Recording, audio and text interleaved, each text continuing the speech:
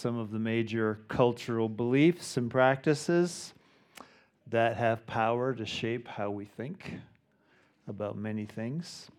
And our goal is to find a way through the maze by discerning God's will for how we should think and live, and His will is good. So in our first message, we established that we're going to look at God's Word, the Bible, as the authority for how we're going to decide what's good or bad. And then the second message, we learned how cancel culture works against our coming to agreement about what God's Word says and about all the topics that we're going to do in this series. And we agreed that we will resist cancel culture and seek to agree in the Lord.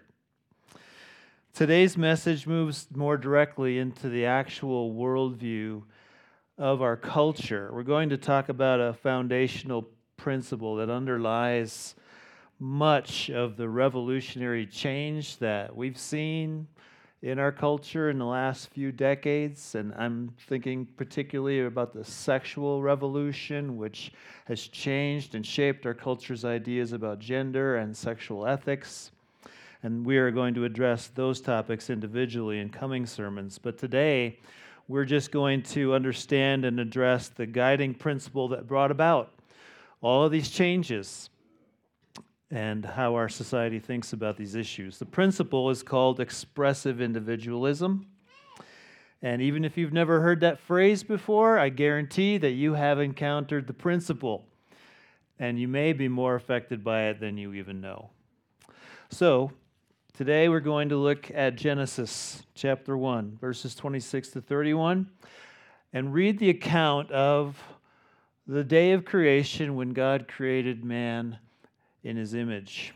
And it's a foundational passage really for addressing the worldview of expressive individualism. So let's read Genesis 1, 26 to 31, and then we'll pray.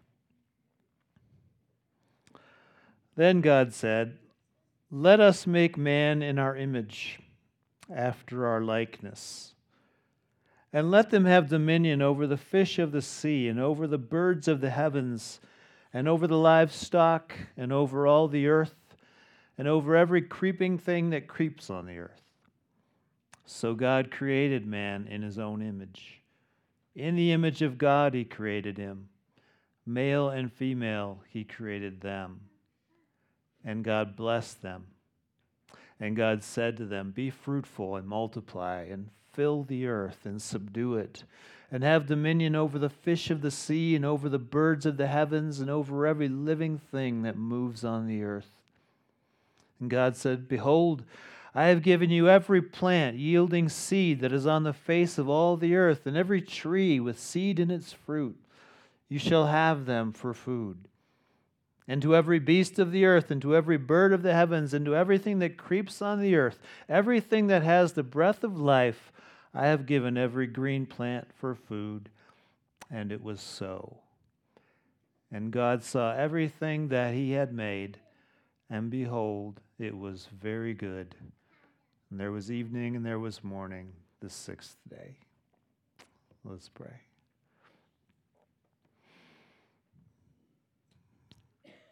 God our Father, show us the very goodness of your creation, particularly in man made in your image, male and female, and the great work that you've given us to do in this world, the purposes you have for us. We want to embrace that. We want to live in your goodness today. So show us again by your Spirit the beauty of your ways, and we ask it in Jesus' name. Amen. All right, what is expressive individualism? I'll need a few minutes to do it justice, to explain it.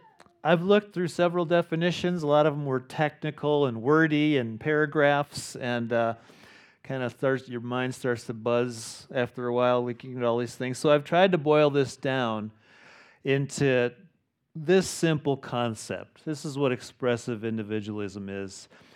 It's the thought that you decide who you are and how you will live. You decide. You decide who you are, your identity. You decide how you're going to live, what you're going to do, how you're going to express yourself in the world. And that's how you're going to find your fulfillment in life, is if you do that. That's a life principle that's communicated through various slogans that you probably have heard, like be yourself, or follow your heart, or you do you. Those slogans are sometimes used in different ways by different people, but the cultural assumption behind them is that you find your happiness by doing life your way, and others should not interfere with you doing that. You do you, and I'll do me. Let me give you some examples of how this is communicated in our society. I'll give a couple of quotes from some mega celebrities who are voices of our culture, but also influencers of our culture. So here's the first one, Taylor Swift, if anybody's ever heard of her. She single-handedly doubled the fan base for the Kansas City Chiefs just by dating their tight end. I mean, that's influence. Well, she got a honorary doctorate at New York University in May 2022, and at the ceremony, she said this to a packed Yankee Stadium. We are so many things all the time, and I know it can be overwhelming figuring out who to be. And I have some good news. It's totally up to you. It's totally up to you. That's the first belief of expressive individualism. No one can tell you who to be. You figure that out for yourself, in your heart of hearts. If you're an artist, if you're an influencer, if you're a cultural disruptor, even if you believe that you are a man in a woman's body, then that's who you are. That's your decision. It's totally up to you. That's the first belief of the expressive individualism. Here's the second quote. This is from Oprah. You don't even need to say her last name. There's only one Oprah in the world that anybody's aware of. On her Apple TV series in April 2021, she began an interview with transgender actress Elliot Page, formerly Ellen Page, by saying this: "My hope is that this conversation can serve as an invitation for all of us to understand that every human born to the planet wants the same thing, and that is to be accepted, to be loved, and to live in health and safety as our authentic selves." And I really want to honor and celebrate your courage, Elliot, for sharing your truth. So that's the second belief of expressive individualism. It's a basic human right that we should live as our authentic selves, however we define that, even if that means I'm different than my biological gender. You deserve to be freed to live out your truth. So those are two of the voices promoting what we're calling expressive individualism, or you do you. I'll just call it that because that's easier. But this isn't only the message of mega celebrities. This is woven into the fabric of our lives. I was just looking at my email inbox from like the last 2 weeks, just looking at a bunch of ads that I get because, if you click on something, you start getting emails, no matter what it was, if you're interested in it. Here's what I got in my inbox. A productivity planner advises me, create goals that reflect positive desires for who you want to be. A life coach says, it's crucial to define your aspirations precisely and delineate the milestones that pave the way towards the life you envision. A mountaineering coach tells me, put yourself first. Book the trip, and I get to be a small part of your epic dreams.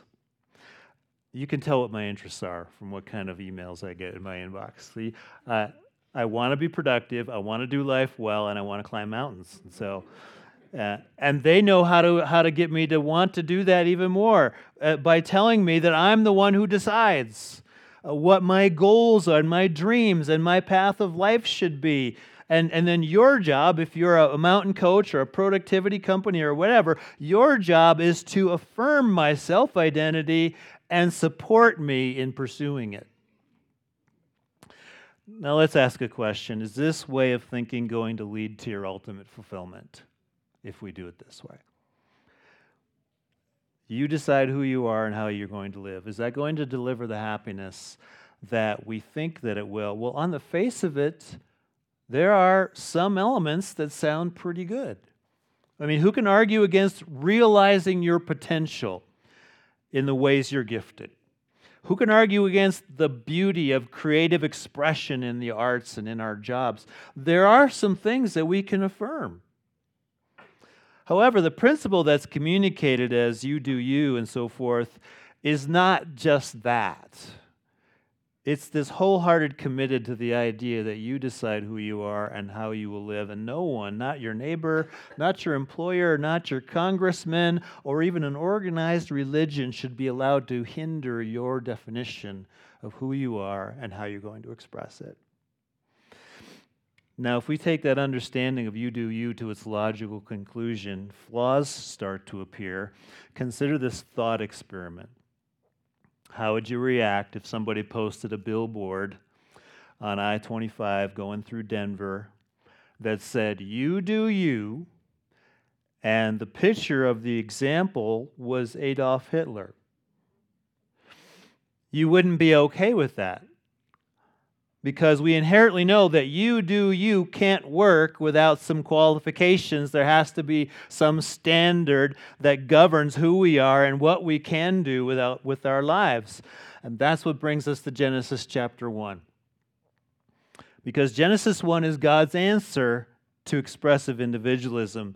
Verse 26, "Then God said, 'Let us make man in our image, after our likeness.'" Verse 28, God said to them, "Be fruitful and multiply and fill the earth and subdue it." That scripture tells us who we are and how we should live. We are made in God's image. That's our identity, and He gave us a job to do as His image bearers. This filling and multiplying and subduing and having dominion. And this is how we are going to find our fulfillment as human beings. But it isn't for deciding for ourselves who we are and how we should live. It's by embracing who God made us to be and what He made us to do.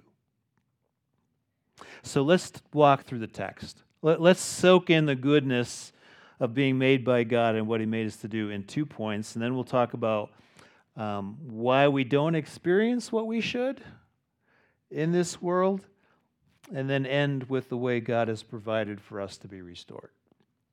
So, Genesis 1, the first thing we learn is who God made you to be. Verse 26 again, "Then God said, 'Let us make man in our image, after our likeness.'" Big, important point. We are made. We are created beings. Someone else did it. We're created by God Himself. And just so we don't miss the point and how important it is, it's repeated 3 more times in verse 27. "So God created man in His own image. In the image of God, He created him. Male and female, He created them." Everything else in the creation account was also created by God, but mankind, male and female, was made, was created, was created, was created. That's like bold-faced type and underlining. Like this is the crown of creation. Everything else was leading up to it. Galaxies being formed and everything else was leading up to the big moment, which wasn't the creation of the galaxies. It was the creation of man, male and female. And that's who we are. We're made in the image of God. That means we are more like our Creator than anything else in the universe. You have the capacity to know God. You have the capacity to worship Him with all your heart, soul, mind, and strength. You have the capacity to be in a personal relationship with Him.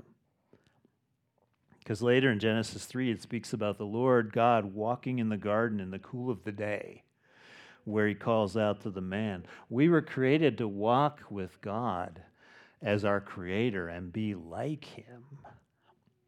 Nothing else in the universe, from black holes to mountain ranges to household pets, was able to do that, is able to do that.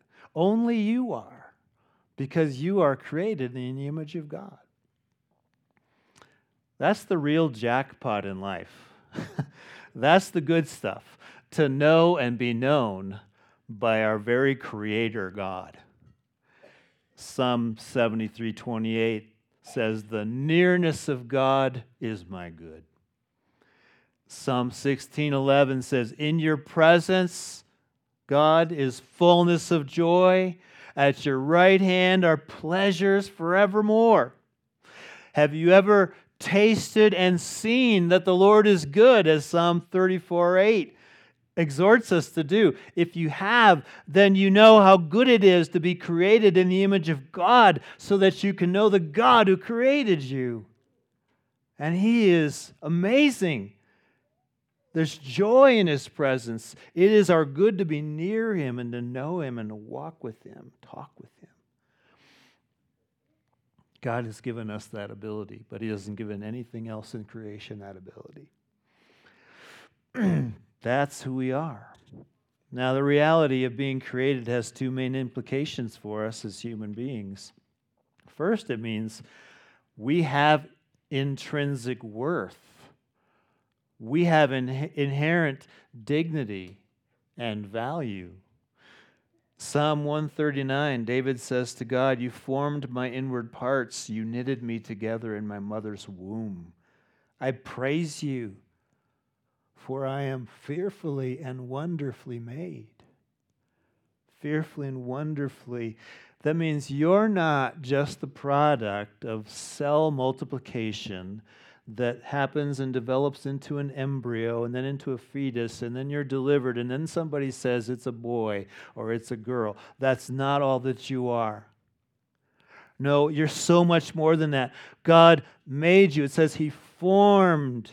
He was involved in that entire process, so that when that baby that was you was delivered and somebody said it's a boy or it's a girl, that was exactly the boy or the girl that God, your Creator, wanted. With all the details, the very hairs of your head are numbered. You're not just an accident. You're not random. You were put in this world by the God who created you according to His design. And He made you very good. And that was His pronouncement at the end of the creation days. And God saw everything that He had made, including man and woman, and behold, it was very good. You're created wonderfully in God's image. That's your intrinsic worth. And that worth is the reality behind every command about loving your neighbor. Why do we treat people with respect, no matter who they are? You don't even know them. Because they're made in the image of God. They're more like God than anything else in this world. That's why we do it. So you don't need to figure out who you are by looking within. God has already told us who we are. You're made in His image, a privilege that no other created being shares. But here's the other thing. Being made in God's image also means we're accountable to God for how we live. You know, like what Uncle Ben said to Peter Parker before he became Spider-Man, or after. With great power comes great responsibility. We can say with being made in God's image comes great responsibility to bear His image well. We bear the family resemblance, you might say. We're to take after our Creator in His character and in our ways. And there's no time to describe all of God's characters and ways, but suffice to say, God is good, which is why He created something that is very good. Only the original good can create good, and He did, and part of that good is you. And that gives us a responsibility, though, which is to reflect Him in all of His goodness. We are in His image, not in our own image. And His image should shine forth from us in who we are and what we do. The point is, we're not autonomous beings who can just decide to do whatever we want. Our Creator has a purpose for us, a life to live. that's consistent with being made in his image. We're to do things after the likeness of our Creator. And that leads to the second point, which is what God made you to do. Again, verse 28, God said, "Be fruitful and multiply and fill the earth and subdue it and have dominion over every living thing that moves on the earth." That's a job description for image bearers. There's a lot to say about that, but first we should deal with those words subdue and have dominion. We don't like words like that, I don't think. We have a natural aversion. Subdue, have dominion. That sounds a little bit like a dictator, and nobody wants that. But remember, this is a command that was given in a very good world to very good people before anything was corrupted. So to subdue and to have dominion didn't have any of the negative aspects that we associate with those words. Simply put, this is a command to reflect the image of God in how we live in this earth, to display his character and his ways in what we do. So subdue. That means in the sense of tame this world and put it to good use. Take the bounty that's in it, in the soil and the minerals and the rivers and the wind, and harness their potential and make stuff out of it, power things, build civilizations, do all this stuff. It's there for you to work with, to tame it, subdue it, harness it, marshal it for good purposes, like your Creator.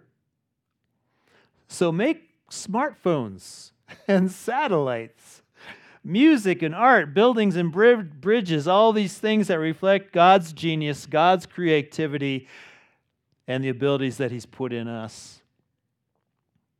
So think of your smartphone, just as an example. Mankind has subdued the earth to produce that.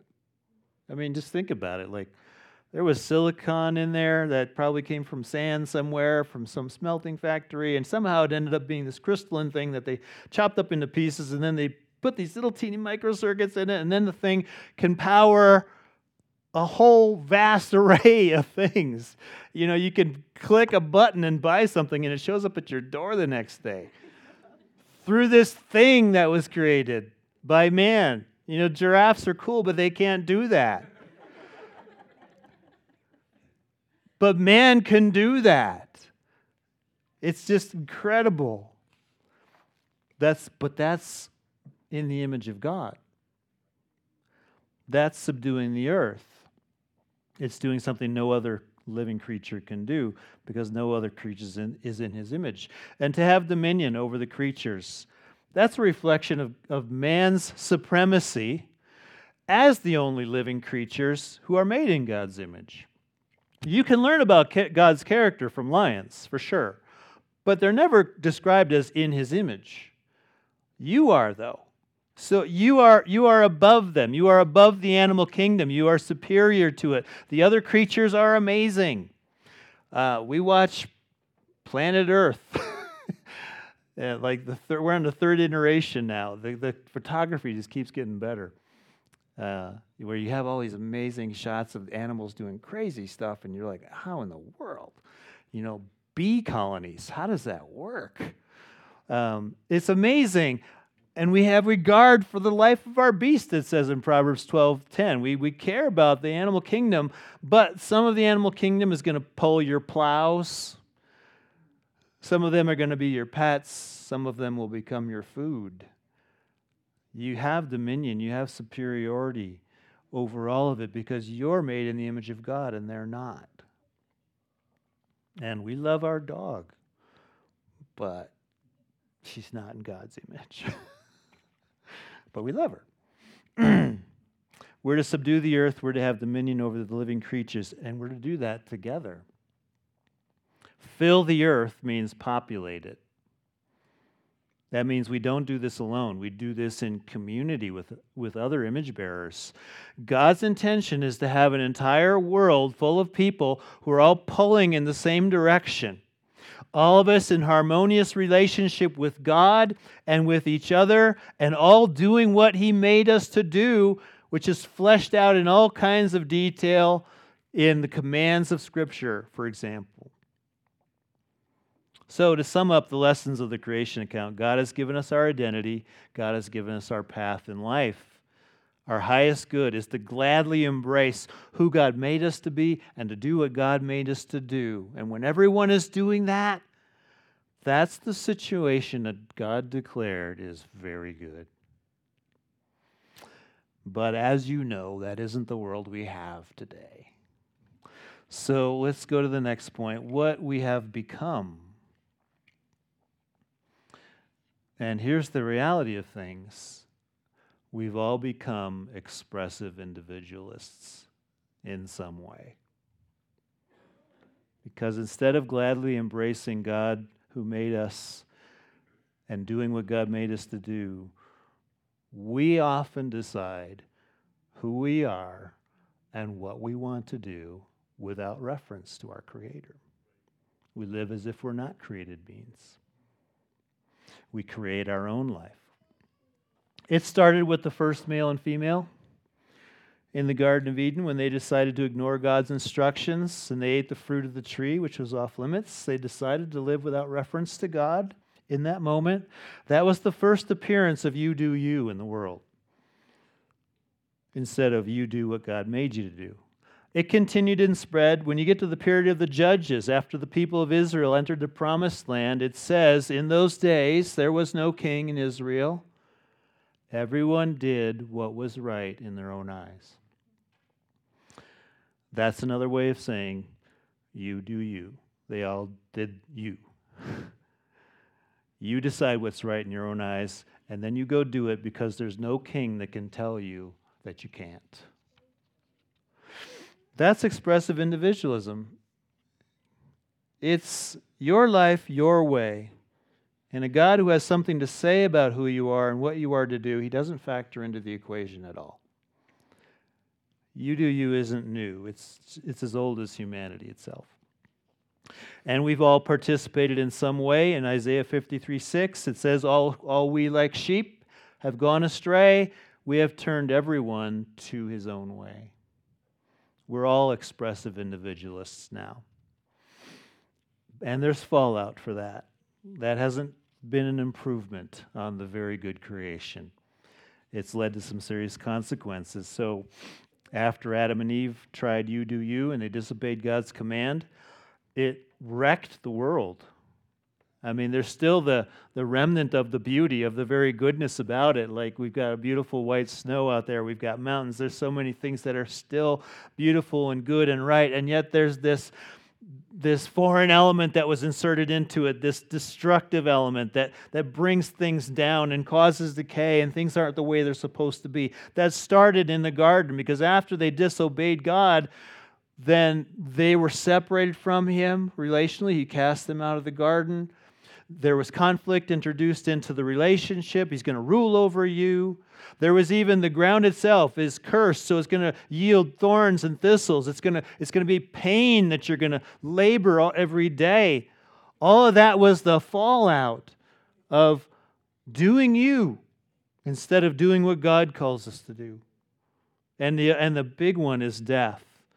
You get into Genesis chapter 5 and you see so-and-so lived and then they died. So-and-so lived and then they died. And you see that over and over and over again. Drives home the point. Death came through you do you.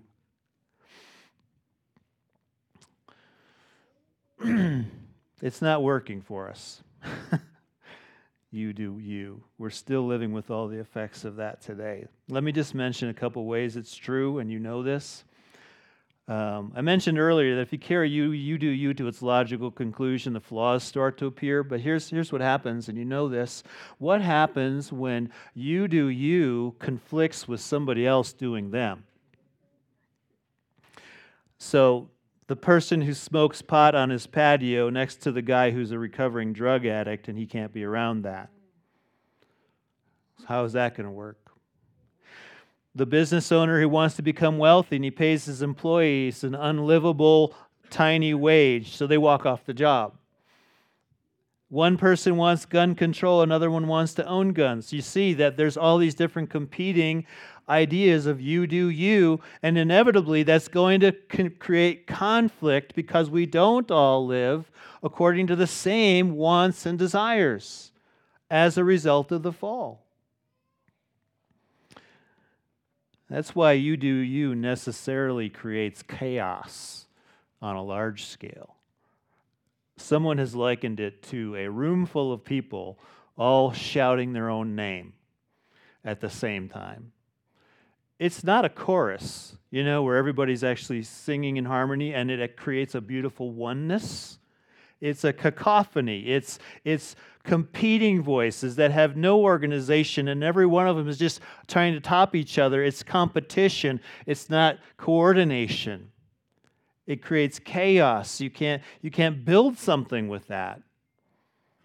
It's not a picture of a world pulling together in the same direction like at the creation. It's a picture of everyone going in their own direction. And I think that explains our polarized political environment today. We aren't pulling in the same direction. If everybody's doing you do you has gone national, and people have separated into camps that compete for power for their own version of you do you and has shut down the opposition. It just creates conflict.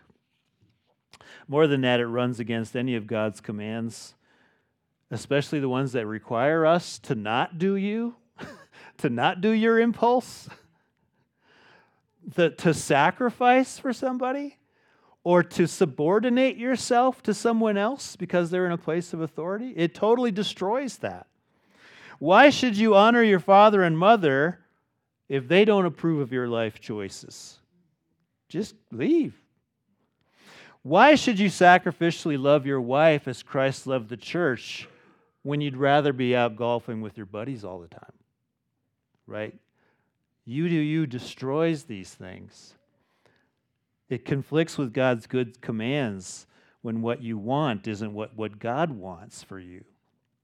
And that brings on us guilt, separation from God. It means we aren't going to experience the thriving that God intended. We won't find our fulfillment by deciding for ourselves who we are and how we are going to live. We find that by embracing who God made us to be and do what God made us to do, because He is good and His will is very good. His command to honor your father and mother, it actually comes with a promise that it may go well with you and that you may live long in the land. You see, God's commands have this promise of goodness that He wants it to go well with you. Even if you are saying, but I don't want to honor them. Trust me, this is the good way. God's command to sacrificially love your wife as Christ loved the church is for the welfare of both the wife and the husband. I mean, what wife is going to say, my husband loves me too much, he'll do anything for me, he would die for me, I hate this? Said no wife ever. But it's not just for her. It's also for the man, because he who loves his wife loves himself. That is the closest relationship in the world that's possible for humans. And so when you're in that kind of closeness, if you're making her thrive, you're also going to thrive. God's will is good, even if it sounds sacrificial. Even if it means you don't do you. It's good. So what's the way forward? Because things are broken, and we're all expressive individualists at some level. How do we get back into the flow of what God intended? And that brings us to the last point. How we get back to the life God intended for us. The first part is not something that we do, but trusting in something that God has already done to remove our guilt for our expressive individualism, for going our own way. And here's how He did it. God Himself stepped down into His own creation and became part of it, a created being in the person of Jesus Christ, made in His image. And that person didn't just do you. That person actually did what God created him to do 100% all the time. He never just asserted, I'm going to do it my way.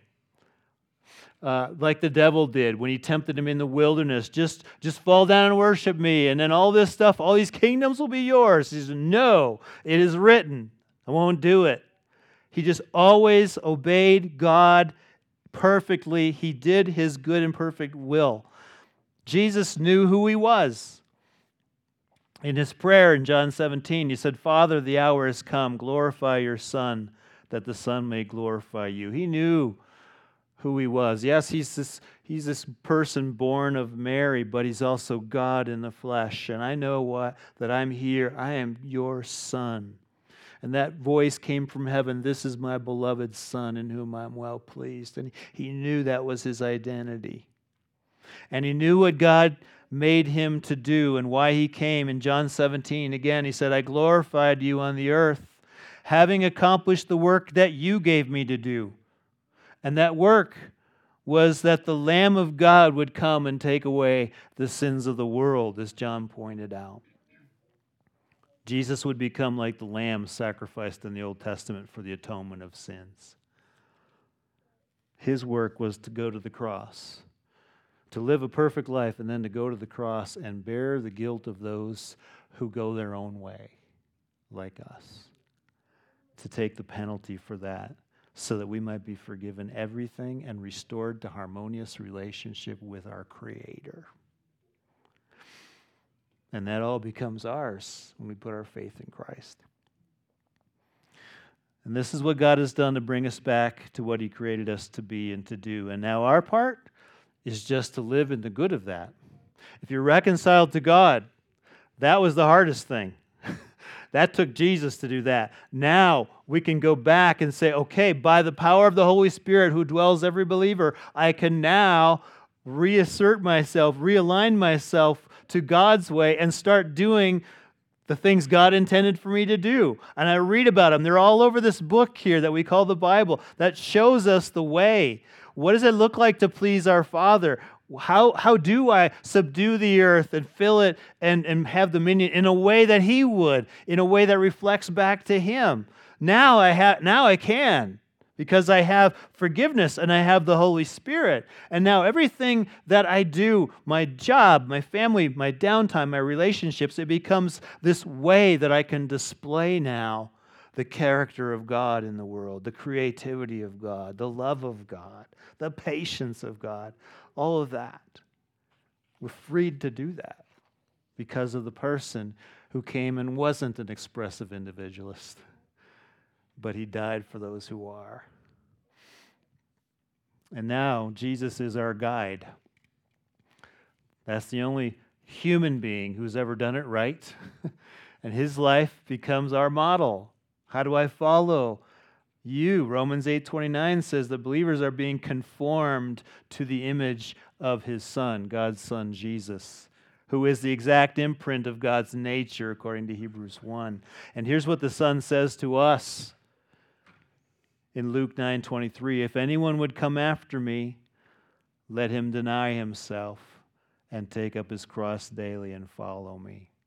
That's how we do life now. We follow Jesus.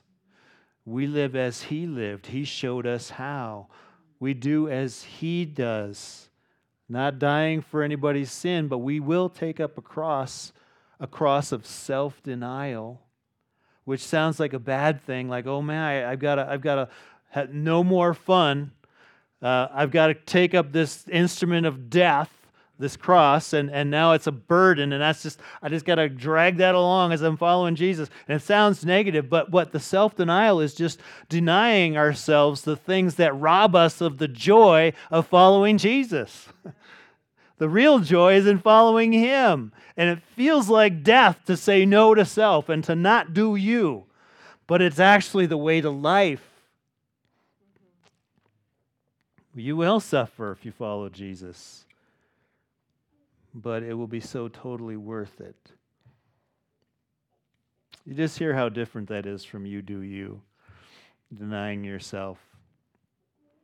But it isn't really denying anything. It's really saying yes to the real joy.